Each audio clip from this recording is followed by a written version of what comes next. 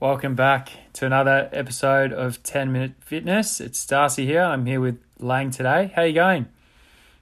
Good. How are you going, dude? Yeah, good. Have you been up to much? Business starting to get back to normal a bit for you? Yep. Coming back up. People are wanting to train. Had some people who haven't trained throughout the whole period, so they had quite a shock when coming back to train for the first session. What about yourself?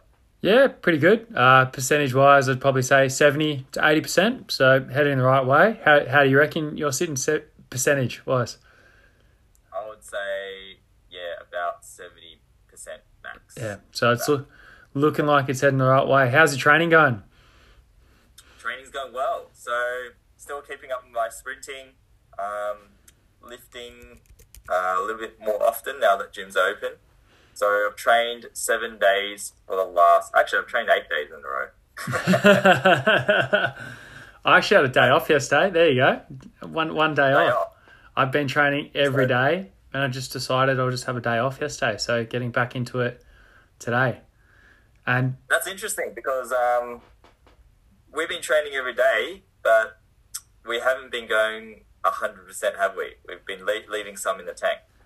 Yeah, I reckon, it definitely hasn't been anywhere near 100%. Try 50%, 50, 60%. That's intensity. I think that's a good segue into our topic for today, which is minimal effective dose. Yeah, and it's really good for when you're getting busier and when you want optimal adaptations. You want to do whatever's going to get you the most adaptation for the least amount of time. And that's what minimal effective dose is. A lot of people have different views on what can really give that stimulus. And we haven't really sort of covered what our views are yet. So they might differ a little bit. But it's all about what is the minimum you can do to get the majority of the response that you're after. And that can be frequency, sets, reps, and weight percentage as well. So we'll cover a few of those. What are your thoughts on them? Yeah, I agree with the frequency, weights, sets, reps. That's all included. So some of my clients this week coming back in the gym, they're all keen to go that extra set or adding a bit more weight. And I said to them, look, you're doing a HIIT class tomorrow. You're doing another training session tomorrow. No point going way above what you need. So I usually, at the start, one heavy set, RPE 7 or 8. Yeah, so not too hard, but you're still getting that response as well. Let's start with frequency. How many times a week do you have to strength train to get your minimum effective response?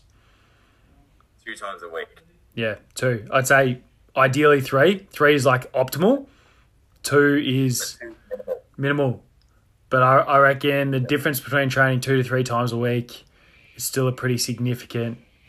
It is. Yeah. It is. And then the difference between training 4 times a week and 3 times, it starts to diminish. Yeah, that's when it's sort of drops over. Minimum 2, but we're looking ideal 3. I think number sweet spot of exercises number of exercises, and you can either split it up per body part, per movement. How would you do it? Your session, say if you did the same session 2 to 3 times a week, how would it look? So if we did the same session, I would focus on one main movement. So that's where we're going to go harder, and about 3 to 4 exercises as accessories, which are a lot lighter. And if we did a few sessions throughout the week, say 3, some of those accessories will be rotated around to make up for the heavier lift. So, for example, squats, heavy Monday, deadlifts, bench, and chin-ups, light to moderate. And then Wednesday, we can go to deadlifts heavy, the rest light to moderate. And then on the Friday, we will do a heavy upper body and everything else light. So just kind of shuffling things around to make sure you're not overdoing some body parts, just spreading out the load. Yeah, sounds like a good idea. For me, How about you? so yours is 5 exercises. I'm going to say 6. 6. Mine are split up based on movement is how I would split them up. So you've got, for your lower body, you've got hip-based and knee-based. Hip-based is like deadlift variation. Knee-based is more squat variation. So, but they don't have to be a deadlift and a squat. It might be single leg deadlift or a hip thrust and a lunge or a Bulgarian split squat. They don't have to be super hard variations or big, heavy barbell movements. You'd have a push movement and a pull movement. So the push movement would be a push-up, a press, like which can be bench press or shoulder press or something like that. And a pull movement would either be rows or pull-ups. And then you'd have 2 ab exercises, which is split into like a rotation, which is band rotations, Turkish get-ups or something like that. So plank variation, or the other one is like side planks and that. So 6 exercises. Sets, which might as well work into it now. So that'd be 3 times a week, and you could do the same session 3 times a week, or you could have like Monday and Friday the same, and Wednesday can be a bit different because you want to have one session looking at that. If you're doing a horizontal pull one session, you want to do vertical the next one. So you're just getting a bit of evenness throughout the program. And sets for me, minimum 2, ideally 3. Above 3, I don't think you get too much of an extra response. What do you think? I'd say anywhere between 2 and 4 sets. Yeah. Effective. And they're working sets we're talking about too, aren't they? Working sets, so not including your warm-ups, something that's going to be a RPE of 7 or above. Yeah. What are you looking at for fatigue? I've been learning a bit about this. This has been really alternative for me. Alternative. Fatigue. Velocity-based training. Have you heard of that? What's that? Velocity-based training. Oh, yeah. I have heard of that. That's very interesting. It's very, very insightful. I just don't know where I'd get a measurement from what device. So that's a hard bit about it. But in terms of using this kind of stuff, it's all going on rep speed. So you can use apps for it. The other stuff's a bit more expensive. But if you go a bit lighter, this is the thing, is you don't need to train as heavy for it. So it's not so much how you measure it. It's more so what you do. And you can get the same power improvements, not the same hypertrophy is better with heavier, more reps. With this, if you go lighter for less reps, so they went to I think it was a 5% decrease in speed and compared it to a 20% decrease in speed across the sets. So it might be same weight. You might be able to do 3 reps until you get a 5% decrease, or 8 reps until you get the 20% decrease. The improvement in power, so rate of force production, so how quickly you can run, jump, that kind of stuff, is all really good examples of that. No difference between the two. So it's a really interesting thing when it comes to, you don't need to be training to failure for a lot of these things. And I think the RPE is really good, but this is like a even lesser extent that you come in and you pump out 3 really quick reps. You might do a few more sets of it, but you're still getting the same response overall as you would be from 3x3 at that weight to 3x8. And it's all about maintaining rep speed across the sets. I think that's a very underrated tool if you have access to it, because I've dived into it a little bit myself. I don't have any devices to measure my speed, but I just can my set if I start to grind out last rep or something. So that's been really helpful for me to train more frequently. For example, today I just did 2 sets of some squats, and then on my last rep, it was a bit more grindy, so I might can it. And that's going to promote longevity, especially if you're training frequently. I think this is very important if you are looking for performance, but less important if you're looking for vanity. Yeah, that's the thing, because you won't get the same like muscle size increase, because that's all about time under tension. But what we're looking for here, we're just purely looking for creating a stimulus where there's going to be a response, a training response from something. And that's a very important separation to look at. So you might want to bring up a body part, not in terms of size, but maybe strength. And there's different training modalities to sort that out. So if you're just training to get your butt bigger, just go until it burns, right?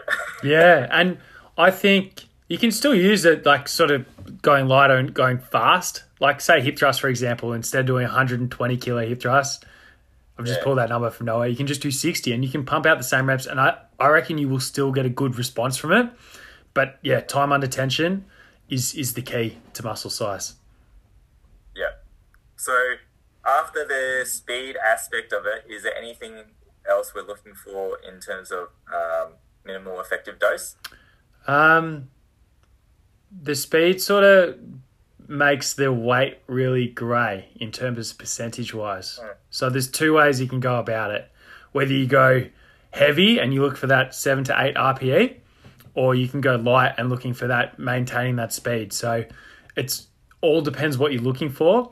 Reps are the same sort of thing. So the reps and the weight, they work together. So in terms of that, if you look after the sets, the reps and that, if you're looking at hypertrophy, what are we thinking? 8 to 12 hypertrophy? Yeah, it's usually about 8 to 12. Yeah. Lower than that. You know what's really interesting? Mm-hmm. So have you heard of like the 23andMe? What's that? It's like DNA testing. It finds out your heritage, where you're from, but it really analyzes your genetics in terms of what you're allergic to, what your muscle fiber types are, and that is important for your training. So if you want to go deep diving, some people actually respond better to the lower reps because they have a certain different types of muscle fibers, and then some will respond better to higher reps. But that's if you want to go deep diving. But yeah, just for generality's sake, 8 to 12 reps is probably where you want to be in terms of hypertrophy. Not to say you won't gain size in the lower rep ranges, but that's what you want to stick to. So if we look, general recommendation, training days 2 to 3 times a week, 3 sets of 8 to 12 of 5 to 6 exercises, and then there's your minimum effective dose. That's it. There you go. Simple as that. So do we have a listener's question? I was going to ask you that. I don't think we have a listener's question today. James was sufficiently happy with last week's one. Let me ask you a question. Yeah. So, do you reckon by the end of this year, we'll see you running another PB? Running over 5Ks? Yeah. Not with the training I'm doing right now. I'm not even dosing. We didn't cover aerobic training, but I've sort of just got back to 3 times a week, and under 19 minutes and 15 seconds for 5Ks is pretty untouchable right now. Maybe. I mean, it's a bit easy to run in the warmer weather, but I think I ran like 4.2 in 20 minutes. So it's about a kilometre short. How's your running going? I did 300 meters yesterday, and I was thinking, how the heck do you do 5Ks in that amount of time? I don't feel good after. What do you think? I see people running along the gardens, and they're not, I don't think they're actually running. They're literally just shuffling their feet along. And I think I can do that. I'm talking about running where you're striding and you're breathing heavy. That's running. When someone says I did 10Ks and I see them just shuffle their feet, that's not 10Ks. That's the secret to 10Ks. If you go slower than you think you can run all that. You could probably run 10Ks.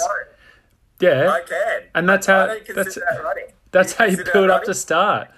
There's that. And then the other tip, one of the best tips I've ever heard of running is when you're trying to run faster, don't try and run harder, just take more steps. And it's not smaller steps, it's not bigger steps. What it does, offloads your joints, you get your cadence up, and that's the important part of that. So cadence is how many steps you have per minute, and you run faster as well. That's how I reckon I got that PB. I haven't been able to replicate it.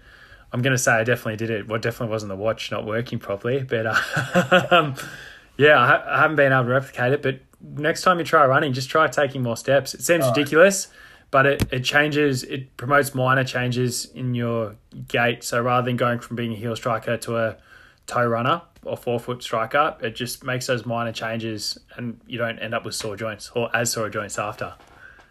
So there you go. That's a little running tip.